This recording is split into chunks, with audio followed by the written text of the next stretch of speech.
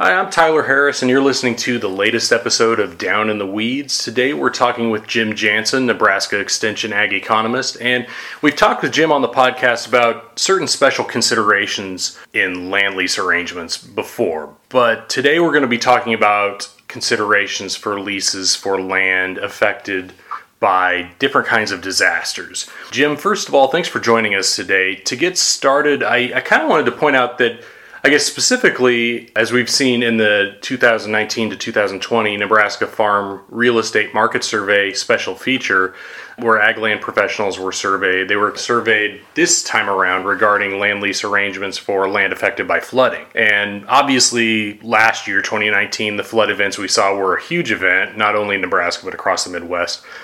What did the survey show regarding just the general number or percentage, the amount of land leases that already included provisions for flooding? And I guess to follow up, I wanted to ask, because the special feature section mentions provisions, but I don't know that we have really clarified what those provisions might be exactly. Yeah, so the underlying motivation for the question that you're asking, Tyler, we took a look at what is referred to as prevented plant cropland, land that was not able to be planted, and the time frame provided by the crop insurance policy to have coverage. And state of Nebraska, we got around 22 million acres, give or take a few, depending on what you do not consider to be cropland. But from that, in 2019, we had about 421,000 acres of prevented plant cropland. With that being said, the question that we asked on the survey was basically to the effect, do you have effective lease provisions to account for excessive moisture? So that would be ground that would too wet to do anything with, or too wet to do anything with to be able to get corn or soybeans or whatever your planting intentions were for the year. Or simply had excessive damage done by flooding of various kind or something of that nature. But with that being said, what we found based on our survey panel's responses, a little over 3/4 of the responses did not have any lease provisions to account for flooding damages. And when we take a look at that, do we find that to be surprising? Well, when we take a look back at the annualized data of prevented plant cropland, typically over the last decade from 2010 to 2019, we only had, on average, now this is a fairly sizable number, but I say only because it's relative to 22 million acres. We typically only have about 81,000 acres of prevent plant. And if you would throw out 2019 as well as 2015 we had about 190,000 acres of prevent plant. If you throw those 2 years out, on average, we only have about 25,000 acres of prevent plant. But that being said, the other responses, we said partially and yes, with respects to accounting for flooding or excessive moisture as part of the lease arrangements. About 15% of the responses reported back they had partially, and we didn't specifically ask what does partially mean with respects to things related to prevented plant. And about a little over 5% said they did. They do or did account for flooding-related matters when it came to their lease arrangements. So when we step back and think about it, is it surprising that we see that we don't have a lot of people adjusting for that like they might have in, say, a lease in northeastern South Dakota or eastern North Dakota, where the prevent plant is a very common, much more common occurrence compared to the state of Nebraska? Probably not. But the underlying motivation of what we put here is we can have flooding in Nebraska, and when we do have flooding, it can be a major concern that we need to address. And that being said, even if it is a very unlikely event, and it just happened to be the type of disaster we experienced in 2019 was excessive moisture, flooding that caused debris, trash, movement of soil off certain areas. How do we account for these things? And that's kind of the underlying motivation of what we were trying to get at. Well, and that's a really good question, Jim, because, I mean, we did see, I think the survey showed a a little bit of a response to that with a slightly higher percentage indicating that in 2020 they included provisions for excessive moisture or flooding. And I can't remember what the exact percentage was for adjustments to land lease or cash rental rates rather for excessive moisture or flooding. But that was another factor as well. And I guess what I'm wondering is, when you're in that situation where you've had an extreme year like 2019 and it's in the back of your mind, and it can happen, but is it likely to happen the next year? Probably not. How do you account for that? And I guess have some kind of, like you said, we're looking at probably an average of about 25,000 acres of prevent plant each year. How do we account for that in a way that provides some kind of flexibility, I guess? Well, the question that you got to ask yourself is, what kind of damage do you have done on the property? Mm-hmm. Alan Benalik, who also works on our land management team for the state of Nebraska, terms it as two different kinds of damage, and it doesn't really matter what you call them, but I do think the classification of what he came up with was important. One was referred to as hard work, and the other was referred to as heavy work. Hard work is hand-intensive things. Going across a property with a loader and throwing rocks in a bucket, or picking up debris, or picking up corn stalks if they're in a corner of a field and trying to deal with that kind of stuff. It's the type of thing that can be done by hand, or it can be done by a producer that has typical farm equipment on their property. And this might also include things like if you have a box blade, maybe going out and leveling out a portion of the field that washed to an extent. That would be an example of hard work. Something that's time intensive that can probably be done with basic ag equipment, tractor, loader, trailer, chainsaws, some of those kind of things. That's referred to as hard work. Now, heavy work, what Alan was getting at was talking about things that have, heavy duty equipment, a dirt mover, large dirt movers, excavators, other kinds of dirt moving equipment, maybe a maintainer to level out ground. That type of work, most farmers probably don't have that large of equipment, although some may have a box scraper of some kind, or something that can maybe move 5 to 7 yards of soil. But when we account for these type of damages, we got to ask ourselves: should a landlord be willing to take off cash rent if there are problems that happen to the ground? Well, assuming the lease was signed and the property was in a good state at the time when the lease was signed, the landlord wants to provide a property that's appropriate for raising crops, raising livestock, whatever the case might be. Yeah. So Alan and I have one of our suggestions, and by all means, there's no way that you have to follow any of this, but as a landowner, what's number one fixed expense that they all face? Property taxes. Yeah. Maybe I shouldn't say fixed expense, because that number can vary from year to year, but it's one expense that they typically see is property taxes. So at a minimum, if you're on a cropland parcel of ground that you're going to be receiving prevent plant payments from, I would encourage you, a land tenant, to maybe consider offering enough money to at least cover the property taxes. And for the remaining portion of the rent, if it's not paid in cash, but maybe it could be paid in service to the property in terms of remediating issues. If you have to go out and pick up rocks or whatever it is with the tractor, is that worth $30, $40, $50 an acre? Possibly. Maybe it's even worth more than that. But the main point that we're trying to do is we're trying to establish a property that is, to the best of our ability, brought up. So with respects to lease provisions, maybe you have a provision in there that, depending on the type of damage, maybe a portion of the rent could be paid through the use of the producer's ag equipment that they own, or things of that nature. Now, if there's a situation where you got excessive sand across the entire parcel of ground, that I don't know exactly how that should be put in the lease, but that's obviously a case that most farmers don't have a large dirt mover sitting in their back lot to do that kind of work. So that'd be a very, very special provision. And I would guess after 2019, we probably have a fairly good idea what properties in the state could potentially see something like that in the future. Yeah. Probably would have to be some along a river embankment or something like that, along maybe the Platte Valley or Niagara River or wherever. Probably some in the Missouri River, along the Missouri River as well. Maybe not as much after 2019 compared to the Platte and the Niobrara, but certainly after 2011. And, it's every year is different, so. Right.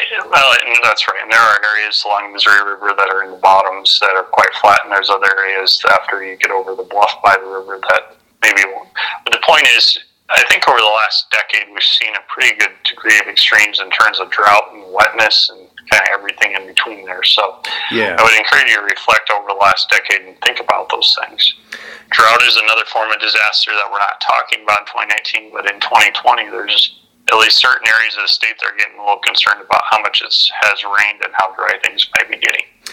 Yeah, and even in I know in our neighbors across the Missouri and Iowa, they're in some areas that I think are in I want to say D2 level drought right now. So and of course we have parts of southwest Nebraska, northwest Nebraska, south central, and east central Nebraska that are getting pretty dry, and definitely in the northwest part of the state that I think have had not a whole lot of precipitation since last fall, from what I'm told. But yeah, that's an ongoing concern, of course, and that's kind of why when you brought up the more of those long-term, I guess, repairs or remediations, when we're talking about that, especially if it's something like improving soil or erosion or just getting that land up to the productivity that it was at before, is that something that that people can look at from like a multi-year approach instead of a year-by-year basis, because they are doing some of those things?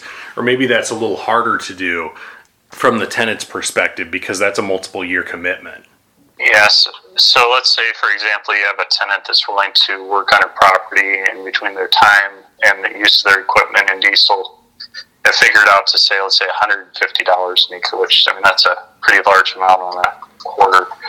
But if there is a case like that where the tenant was able to still farm the property, but they had to do some serious work to it to cover those issues, could you take that expense and say $150 and divide that by 3 and take, $50 an acre over 3 years off on the cash rent? That way the landlord doesn't hit up front, especially if they're a retired individual not receiving any cash rent or being at a deficit, having to pay the tenant out, spanning that expense a little bit over time. I think that would be an appropriate thing, but if you do something like that, you're probably going to want to get an amendment to the lease, meaning it's something that you would literally quote-unquote staple onto the back end of the lease. I do think that our properties in the state that maybe they're not getting the highest cash rent, but those that are taking the best care of the land are typically those that don't turn over on a tenant every other year. It's the long-term tenants that have the motivation to stay there because they believe that the landlord has some good faith that intends to keep renting them that property. And that's why we see, sometimes when somebody passes away and somebody else stands to inherit it, or the property gets sold and they try the former tenant and things don't work out well because, the values of the new owner might be different than what the older owner was. Yeah. So that's right. And there's things that can be done to the property, hauling of manure. Maybe there's different types of fertilizer that might last multiple years. If someone gets a sense that they're not going to be able to get to use the property every year, they might make production decisions that are not the best for the land. You can get away for a year from not fertilizing property or fertilizing as heavy as you might typically, or fertilizing it over multiple periods to reduce loss of the nutrients. So I would encourage you, the best properties are typically those that have long-term tenant on them, and someone that is really taking care of it. Is profitable tenant makes a landlord money. Yeah, absolutely. Because property is improved. Yeah, and it's about that equitability for both parties, of course. So I wanted to ask about a few, I guess, kind of a hypothetical scenarios that we could kind of look at almost on a case-by-case basis, because I realize that's what's going to affect how we approach those adjustments or provisions in a lease. And I guess I also wanted to circle back because you mentioned an amendment, and I guess I wanted to go with, when you're talking about actually making the amendment itself, how does that process, how do you go about that process? Yeah, so depending on the type of the lease, there's some parties that you go through an attorney's office every year to do something like that. If you're going to be doing something like that, I would encourage you to go through an attorney's office. If you have a simple lease that you've drawn up that the two of you agree to the terms of it, it's a private lease, amendments, you could simply type something up, or if either of the two parties have good handwriting that are legible, you can do that as well. When we're talking about an amendment, though, in the example I gave where it's a multi-year deal where you did a ton of work in 1 year and you want to discount off the cash rent for the next 3 or 5 years, that case, and like I said, I'm not an attorney, that almost might be a new contract in itself. I would think of an amendment as, slight revisions to 1 year of the lease. But if you have a deal where you know there's going to be excessive expenses incurred, that might be more of a multi-year deal where you're taking off cash rent for multiple years. At any rate, consult a legal or professional if you have questions on that. But my understanding is for a multi-year legal arrangement or a contract in the state of Nebraska, it should be notarized. Okay. And I think with an amendment, even if it's a 1 year deal, I would still, like I said, I'm not an attorney on this topic, so I would still suspect that having a deal where you have two parties signing off on it, I think that, signing off, dating, that kind of thing, both parties get a copy. I think that a deal like that would be a pretty good thing to do as well.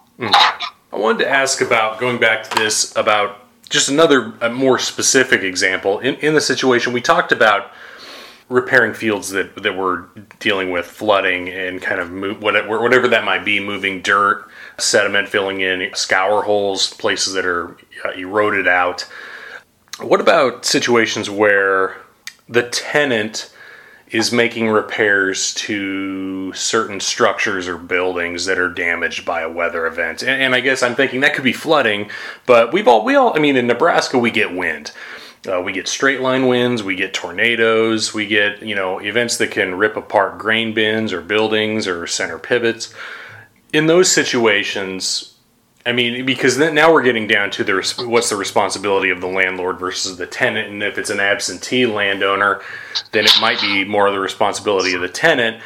But in that situation, does that kind of fall along those same lines of remediation and providing an adjustment to the cash rental rate for providing those services? It's one thing if you have a confined animal feeding site that maybe has some fencing along the perimeter of the property with a few posts getting washed out that need to be reset. It's another thing when you have half the tin off a hog barn getting tore off. Yeah. My guess is when you have a hog barn with half the tin getting tore off it, that would probably fall under the property owner's insurance policy for the assets that they own. The other thing is, even if you do have a tenant that is willing to fix some of those things, and maybe it's just a simple fix, just to an example, if the power gets knocked out and they have to replace a ventilation fan, well, that's a decision that the tenant might have to make in the dead of July, regardless if the landlord approves it or not, to preserve the well-being of the animals there. But I would encourage a tenant, before they do any of these things, which I would feel that those assets would be, remember, if the tenant for some reason vacated the property, they don't take the hog barn, they don't usually take the fences with them, right? Yeah. So I would imagine that'd be a landowner's expense. But if the tenant does have the skill and the tools or whatever to do some of these things, I would imagine, unless you have a really strong relationship, you probably would want to get some kind of a contract or agreement or something of that nature drawn up between the two. And does that involve the landlord paying the tenant out for doing some of those things? Does it involve getting reduced or low-cost use of that site for a certain period of time, or taking off so many dollars a year for the next period of time? Those are the kind of things you'd want to talk about. And I would guess, like things like if you have a grain bin that got damaged, take some fairly specialized equipment when it comes to some of that kind of thing. And even with corn, similar to an apartment complex. Many landlords in an apartment complex have insurance on the facility, but they still require or encourage, as part of the lease, that you have insurance on the stored assets in it. In the case of an apartment, it might be a living room with furniture, or a dresser in the bedroom, or whatever. In the cases of livestock or stored grain, do you have insurance on one of those things? Getting insurance, depending on the type of risk, may be a fairly inexpensive thing. Things like fire, wind, flooding. Can you get insurance on all those perils of risk for whatever asset you have, livestock? Maybe, maybe not. Fire and wind might be a cheaper type of insurance to get on livestock than flooding or lightning, for example. So it just depends on what you're trying to guard against. Yeah. Yeah, that's a really good point. And the last question I had for you, Jim, and I think this is something I wanted to bring up because we're kind of in an era where more and more tenants are working with multiple landlords. You know, and I guess I was wanting some of your insight on this. So I guess what are some ways that tenants can, you know, who are in this situation can work with these multiple landlords and kind of establish an equitable cash rental rate when we're talking about properties that have been affected by weather-related disasters or just extreme weather events, when you've got multiple different landlords you're working against? I guess what's some advice that you would offer them? Well, my first inclination would be there's probably properties that person owns that are going to be more prone to some of these damages than other ones. And I would imagine if you've rented a parcel of ground for a period of time, after the first couple of years, you probably should know where there are issues related to water or whatever the case is. Especially if you have absentee landowners that might be a little bit younger than a pair of retired landowners. Documentation of various kinds. Are there ways that you can cut clips with your phone or whatever kind of technology you might employ? Sharing of information is always a very touchy topic because some of this precision ag data, a farmer definitely has a certain degree of money invested in this technology to produce those type of things. And that being said, how do we share information? Well, that probably comes down to a level of trust between the two parties. At a minimum, landowners probably want to know what the land is yielding, and as trying to set an equitable lease rate, one of the first arguments should be is how productive is the ground. You don't have to give them necessarily the GIS map for the property unless it's required as part of the lease, but maybe you could ask for a copy of the crop insurance record when the yield is verified, or if there's any kind of documentation that's signed off on at the local FSA office, you might ask for some of that type of information, or you might be willing to consider that, because if you just give a simple average for the property, at least you're not giving up the entire set of information. Now, that goes for cash rent. Now, if you're on a crop share, that type of information would have to be shared because, if you're paying for the use of the property as a percent of the crop, well, they're going to have to know what the ground yielded, right? Yeah. So, equitable leases start with talking about the production, addressing issues on the site, how productive is the ground. So I've heard of some land tenants, before they rent the ground, they're going to require a soil test because they may not completely understand what level of productivity is on that ground. And the flip side of the coin, some landlords require that test, and before the tenant vacates the premise, they have to remediate the ground back up to whatever productivity it was when they first went out there. So it's kind of like a way on and way off before and after you get done with the deal. But, like I said, long-term leases, equitable lease arrangements, 2020 is proving to be a very challenging situation given where prices are at. Things get dry, where my crop yields go, especially on dry land, or stocking rates for livestock on grazing lands. You got to kind of work with a person, especially if they're doing a good job, beyond having a hard time to cash flow the cash rent that's being paid. So I would encourage you to step up and take the opportunity to, when you're discussing these things, just say, if you're visiting with your landlord or tenant, say, the cash rent is too high, or I don't want to pay that much rent this year.